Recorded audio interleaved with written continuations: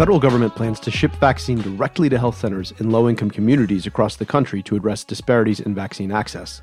Meanwhile, cases, hospitals, and deaths are all continuing to decline, for now.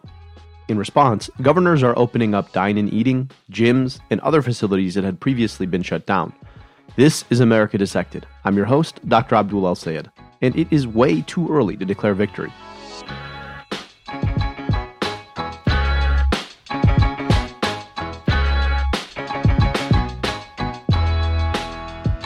When you take an antibiotic for a bacterial infection, you have to take the whole course, even if your symptoms go away well before you're done. Why? Because any little bit of bacteria left can start replicating again, bringing back the symptoms in full force or worse. And even worse than that, bacteria that survive are often the ones that are most immune to the antibiotic you took, and you've now selected for antibiotic-resistant variants of the bacteria that are a lot harder to treat. This is a pretty good analogy for what's happening with this pandemic, but instead of bacteria in one body, we're talking about a virus across the country. Cases, hospitalizations, and even deaths are down, and they're down significantly. Case rates are back down to where they were in November, before Thanksgiving, and that's a good thing. The fever is starting to break, but only slightly. These quote-unquote low case rates, they're still 5 times higher than the low point we experienced back in June. But in response to the decline, governors across the country are starting to ease restrictions. They're doing the pandemic equivalent of skipping doses of their medicine. Make no mistake, it is way too soon. Less coronavirus doesn't mean no coronavirus. Oh, and there's this. Scientists say cases of the UK variant now appear to be doubling here in the U.S. about every 10 days. And we have projections that it may be the dominant strain by the end of March. There are a few things I need you to understand about the new variants of COVID-19 beginning to spread across the United States. The first is obvious. Letting our guard down now risks allowing these variants to spread. And because they're more resistant to our immunity, that's a really bad thing. But the second thing I want you to understand is that it's not just the variants we have right now, but the variants we could have in the future. Every person coronavirus infects is another opportunity it has to mutate and potentially evolve the ability to acquire resistance to our vaccines entirely. The prevailing wisdom is that the vaccine was going to be the answer. That might be true if we could snap our fingers and vaccinate everyone all at once. There'd be no problem here. But we can't, and as all of you well know, vaccination has been slow to say the least.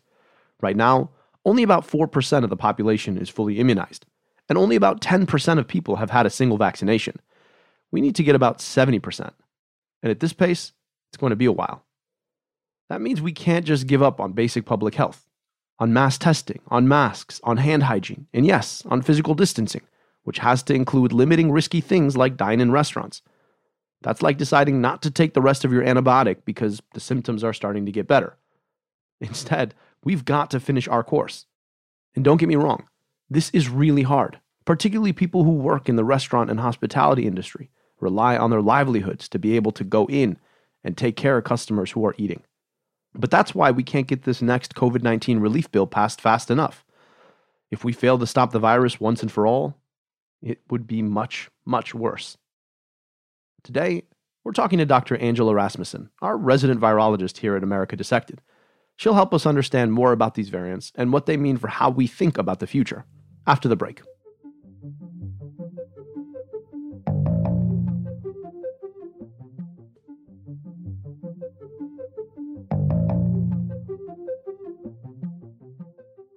Our guest today is no stranger to our podcast. She's Dr. Angie Rasmussen, who is our resident virologist here on America Dissected, and God knows we need one. Angie, thank you so much, and welcome back to the pod. Oh, thanks for having me back, Abdul. So we've got a lot of different variants at this point, and maybe even more than just the variants themselves is the astonishing speed with which this virus, we now understand, can evolve and the convergent evolution that it's undergone. So stepping all the way back, can you just tell us what variants we're worried about right now? So there's really 3 variants that people have been expressing a lot of concern about. And that's because unlike all of the other variants that have emerged throughout the course of the pandemic, and there have been many, these 3, B.1.1.7 first discovered in the UK, B.1.351 first discovered in South Africa, and P.1 first discovered in Brazil, all appear to be more transmissible than the other variants that are circulating, meaning that they pose a greater risk in terms of spreading through the community. For a couple of them, for B.1.351 and P1, there's also some indication that they may not be as effectively neutralized by antibodies produced either by vaccines or prior infection with one of the quote unquote old variants.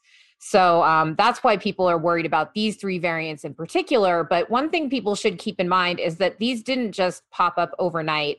They didn't emerge more rapidly than any other variant. Variants have been emerging throughout the course of the pandemic because they really emerge anytime the virus has a lot of opportunities to replicate.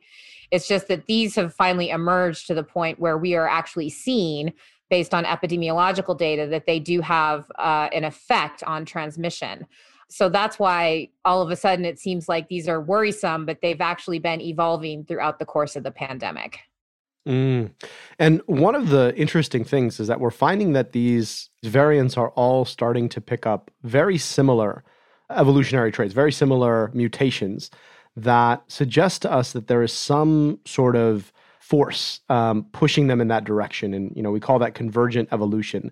Can you break that down and explain why, variants in South America and the southern tip of Africa and the UK all figured out how to change in this very specific way? Yeah, absolutely. So convergent evolution happens when evolution occurs or mutation occurs at a site in the genome that's important. And it is when that mutation gives the virus some type of advantage. So we call that positive selection or being under positive evolutionary selection. Mutation itself is a random process. Essentially, what mutation is when the virus is copying its genome while it's replicating, it makes a mistake sometimes, and it makes that mistake at random. If that mistake doesn't have any effect whatsoever, it won't be selected for. It doesn't give the virus a particular advantage. It may be acquired sort of like a fingerprint, but it doesn't necessarily mean that it's doing anything to make the virus more effective at virusing, which for a virus is replicating itself.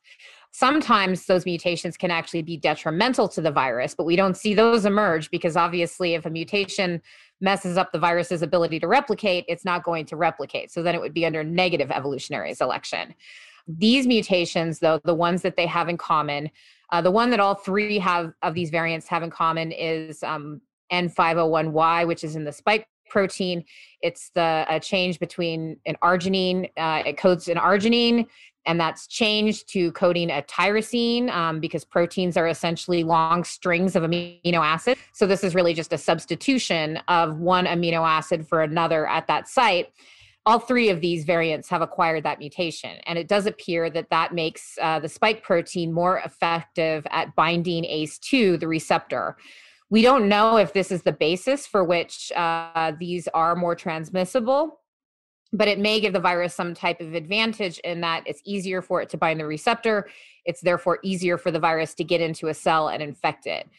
That's an example of a mutation that has an effect that you can understand, I think, more or less how that gives the virus an advantage in terms of being able to infect a new cell.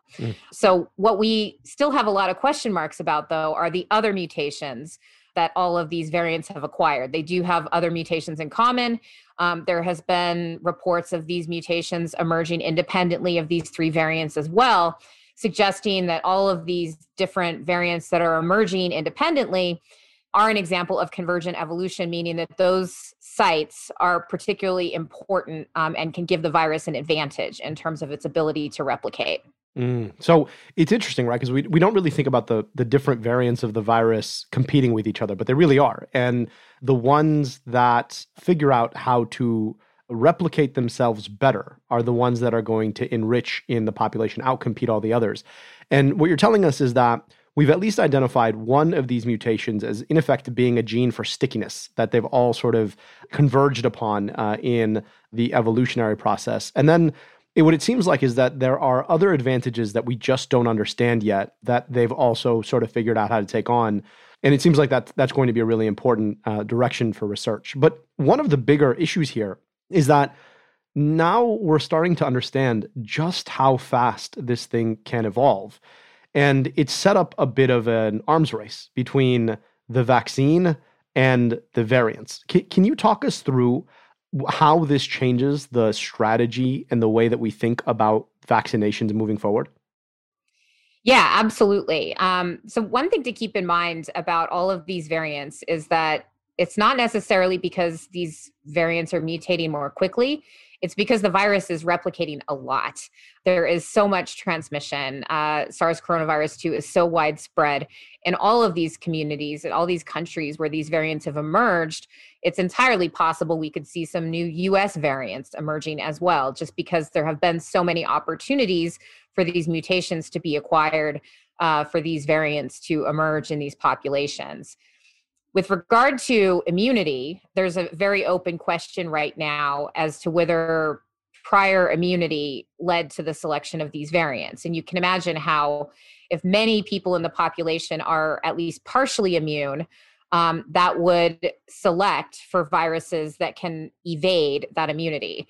We don't really know if that's the case, if that's what's happened. And it certainly doesn't look like these viruses are completely impervious to prior immune responses or to vaccination-induced immune responses. But it does suggest, it's a warning call to me anyways, that we need to do two things right now. We need to vaccinate as many people as possible, as quickly as possible. And simultaneously, we need to take away opportunities for the virus to replicate, which means doubling down on our efforts to reduce transmission in the community. We will see the emergence of new variants beyond these ones if we don't do that. And right now, it would be nice to say we could do this all with vaccination, but we just don't have the supplies. We don't have the capabilities to distribute vaccines to enough people. And many of my colleagues have said, it's not vaccines that are going to save us, it's immunization that's going to save us. It's using those vaccines. Simply having those vaccines isn't enough. We need to actually get those vaccines into people's arms. Right now, we don't have enough vaccines to actually get into all the arms that it needs to be into. So in addition to ramping up vaccination, we need to double down on wearing masks, on physical distancing, on avoiding gatherings, on avoiding enclosed spaces, ventilating if possible, washing hands, and disinfecting high-touch surfaces. We need to do all of those things. Ideally, we'd also have some policy that could support people's ability to layer on those risk reduction measures, such as being able to take paid sick leave if they don't feel well, being able to keep their jobs if they need to quarantine, if they've been exposed to somebody with SARS coronavirus 2. So we really need to think about not only vaccination and vaccinating as many as possible, as quickly as possible. We also really need to think for the next couple of months until we can get vaccine supplies up about reducing transmission through non-pharmaceutical interventions. So what you're telling us is that, frankly, every body that acquires SARS-CoV-2 is a potential for the next level of evolution to occur. And we have a responsibility to be thinking about not just how we get as many people vaccinated, but also how we can stop the virus from spreading to as many bodies as possible as we do it. Because one of the frustrations I've had as a tried and true public health person, right, is that in a lot of ways we were waiting for our medicine to save us. And we've done this, incredible medical miracle of devising a safe and effective vaccine, multiple safe and effective vaccines in under a year. But it's like dropping a, V12 engine into a Ford Pinto. And the rest of the public health infrastructure that we had forgotten about and decided not to invest in is hampering our ability to do this too. And meanwhile, it's not like we're now only focused on the vaccine, right? We just have to vaccinate enough people. We still have to do all the other basic blocking and tackling in public health that we failed to do from the very beginning. And in this insight, I think, is just really important for us. So, there is a potential, we're not going to say doomsday scenario, but we're pretty close to that, which is that we see the evolution of a new variant that is truly resistant to our vaccines and our acquired immunity. What, in your mind, is the probability of that happening, and what would we do if it did? That's a really good question. And my short answer is I don't know, because I can't really assign or quantify the probability of that happening. But I will say that if, there's a lot of ifs involved in this calculation here. If the variants that are already here, and let's just talk about the US for now, since your podcast is America Dissected, not the World Dissected. If we're talking about the world, this is it's not a different conversation, but it's a more complex conversation because there's obviously major challenges with vaccine distribution globally. But let's just talk about the US. So we know that all three of these variants are in the US. We know that they're associated with cases not linked to travel. So that means that they've been spreading here in the US. If we don't take measures to reduce transmission of those viruses, which right now policy decisions are going in the opposite direction of that. Governors are saying that because transmission has been reduced and new cases are falling, hospitalizations are down, that we can go ahead and open up indoor dining in some states, that we can open up gyms, things like that. Then these variants have a very good shot at spreading again rapidly. We're going to be right where we were a month ago in terms of new cases, cases being on the rise, hospitalizations being on the rise, and deaths being on the rise. It's going to be that much more difficult if these variants are capable, at least in part, of evading the vaccines or of evading prior immunity. So I think that is really, I don't know if I'd call it a doomsday scenario, but it's a very, very bad scenario in which we would be essentially dealing with widespread transmission, potentially needing to make new boosters very rapidly for a large part of the population for months to come. So that's why I've been trying to encourage people to not do what you just talked about, place all their faith in vaccines. I love vaccines. I think they're fantastic. I think vaccination is one of the greatest public health triumphs of the modern era. It has saved so many lives worldwide. But right now, it's exactly like you said. If you put a V12 engine in a Ford Pinto, especially a Ford Pinto that has 4 flat tires, it's not really going to do much. So we really need to think about other ways to stop transmission and get it lower while we upgrade these vaccines. And right now is the perfect time to be doing that because we know that the vaccines are at least partially protective against these variants. If there's low enough transmission, and we've already seen other countries do this successfully, like Australia and New Zealand, they've been able to control the pandemic through tried and true epidemiological measures, testing, isolation, contact tracing, and quarantine. That, in addition to vaccination, could really get us out of this in a more sustainable way a lot sooner than this cycle of more transmission, more restrictions, less transmission, less restrictions, and back and forth. It's especially important that we think about that now, given that we know that these variants are already here. Yeah, I mean, it's like we dropped the V12 into the Ford Pinto that's been driving for 1,000 miles straight, right? And I agree with you entirely that we need a public health-driven strategy. I want to step back from here, right? Because at the same time that we're staring down the potential for that really awful scenario, cases are dropping. And I'll be honest with you, like, there's very little that I can point to that necessarily explains that, right?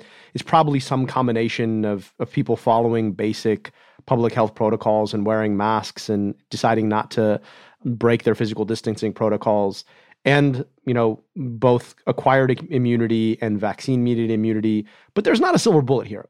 How do you make sense of this consistent dropping in cases? And what do you think we need to do to keep it going in the face of these variants? Well, I think and I'm not an epidemiologist, so I'm just going to preface what I say by saying that this is not an expert epidemiological analysis of this. But just looking at timing, it seems that this may have cases started to go down a few weeks after the holidays. It seems like any surge that occurred because of the holiday season might explain this to a certain degree. Also, because of the surge that occurred around the holidays, more restrictions were put into place in many states. People following those restrictions will allow case numbers to go down. The problem with that is that governors of many of these states, Governor Cuomo in New York, for example, doesn't seem to realize that when you still have a really high background of tons and tons of people with SARS coronavirus, even though fewer people are getting it every day, there's still a bunch of people who have it. And it's still out there. It's not that it's completely just gone away just because it's going down. If you open indoor dining, if you open gyms, if you open non-essential businesses and lift those restrictions, then you will probably see an increase in cases, especially now that it's wintertime and it's more difficult in many states for people to gather outdoors in a safer environment. So that would be my guess. But for a truly expert opinion, I'd suggest asking an epidemiologist. This is a moment where we're sort of caught a bit in limbo and people are trying to figure out what their lives are going to look like. And of course, all of us going into the new year had a lot of faith and a lot of hope in the vaccines, and we still should, right?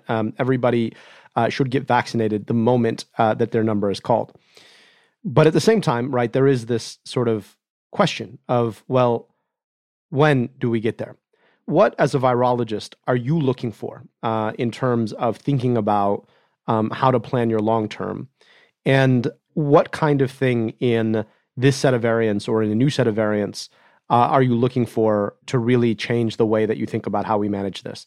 In terms of how we manage this, I mean, I'm going to be looking to see if it's going to take a complete reversal of the declines in cases for governors to implement policies that will allow people to not be in danger. And I'm not a policy person either. I'm just a scientist, an academic scientist. But it does seem to me that it's very difficult to ask people to not go to work or to stay home if they have to put food on the table, if they have to pay their rent and their mortgage, if they can't even call in sick from work.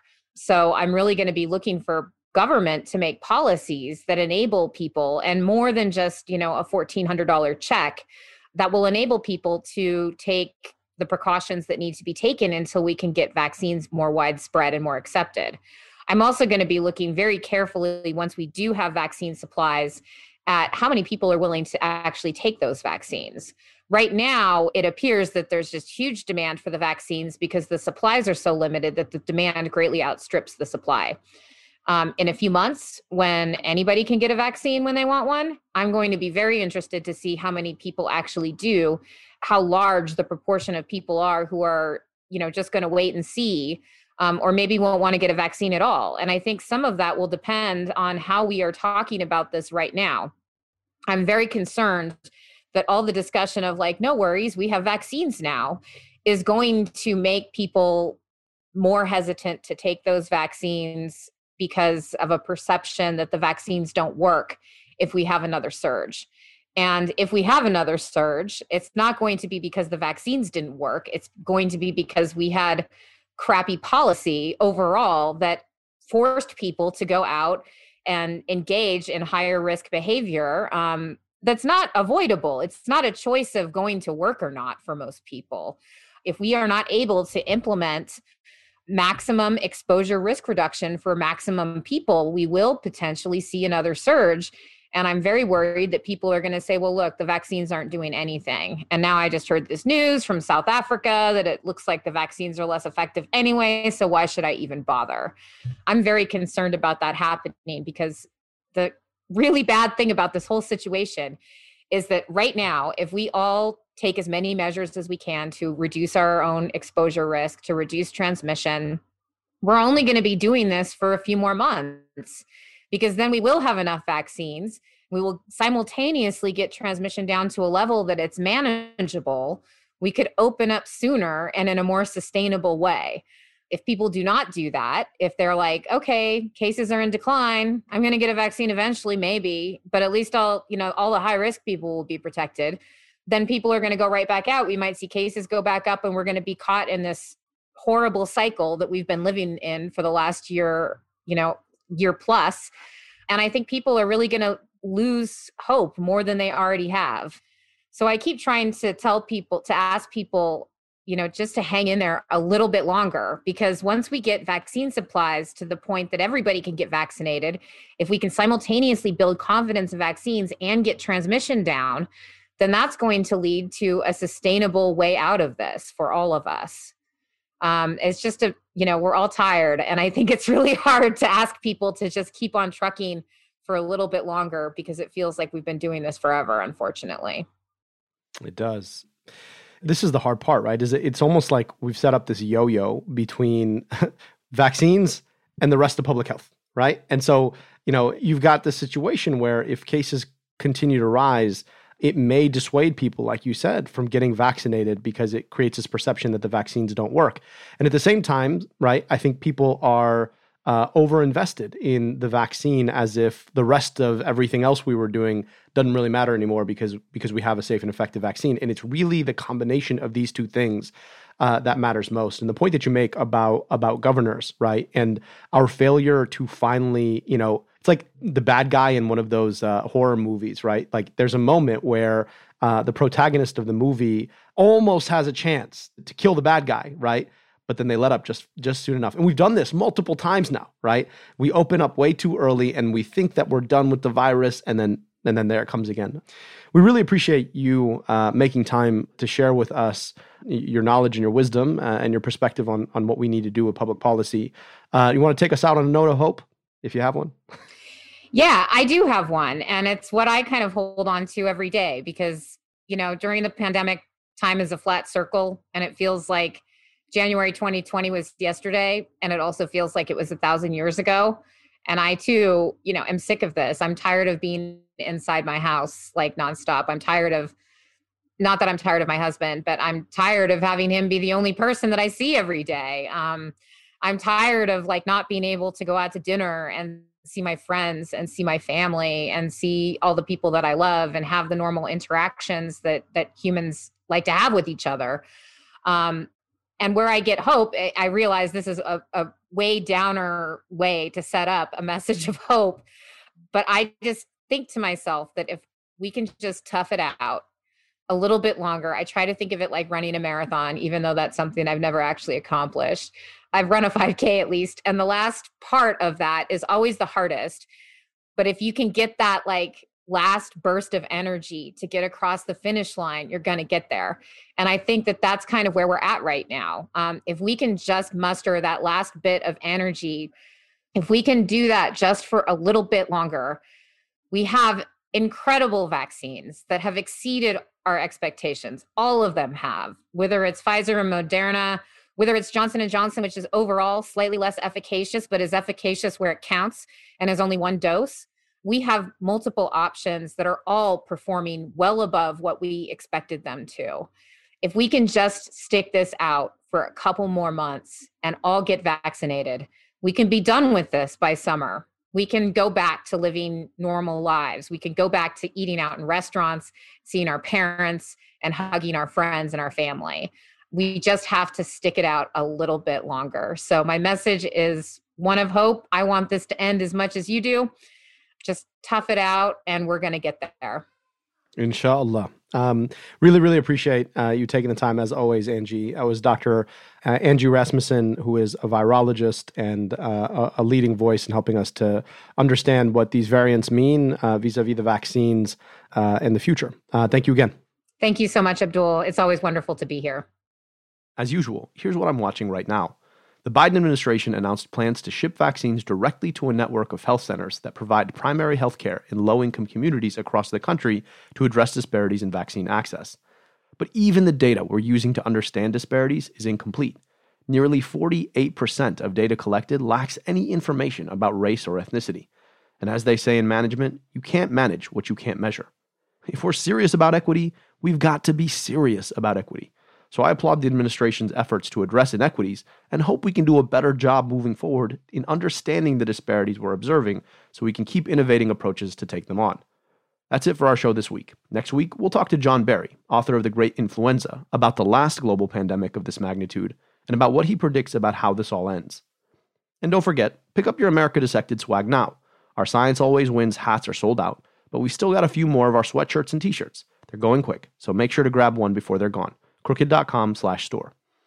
Oh, and I hope I get to see you all at my new Substack newsletter, The Incision, incision.substack.com. Subscribe today and tell your friends.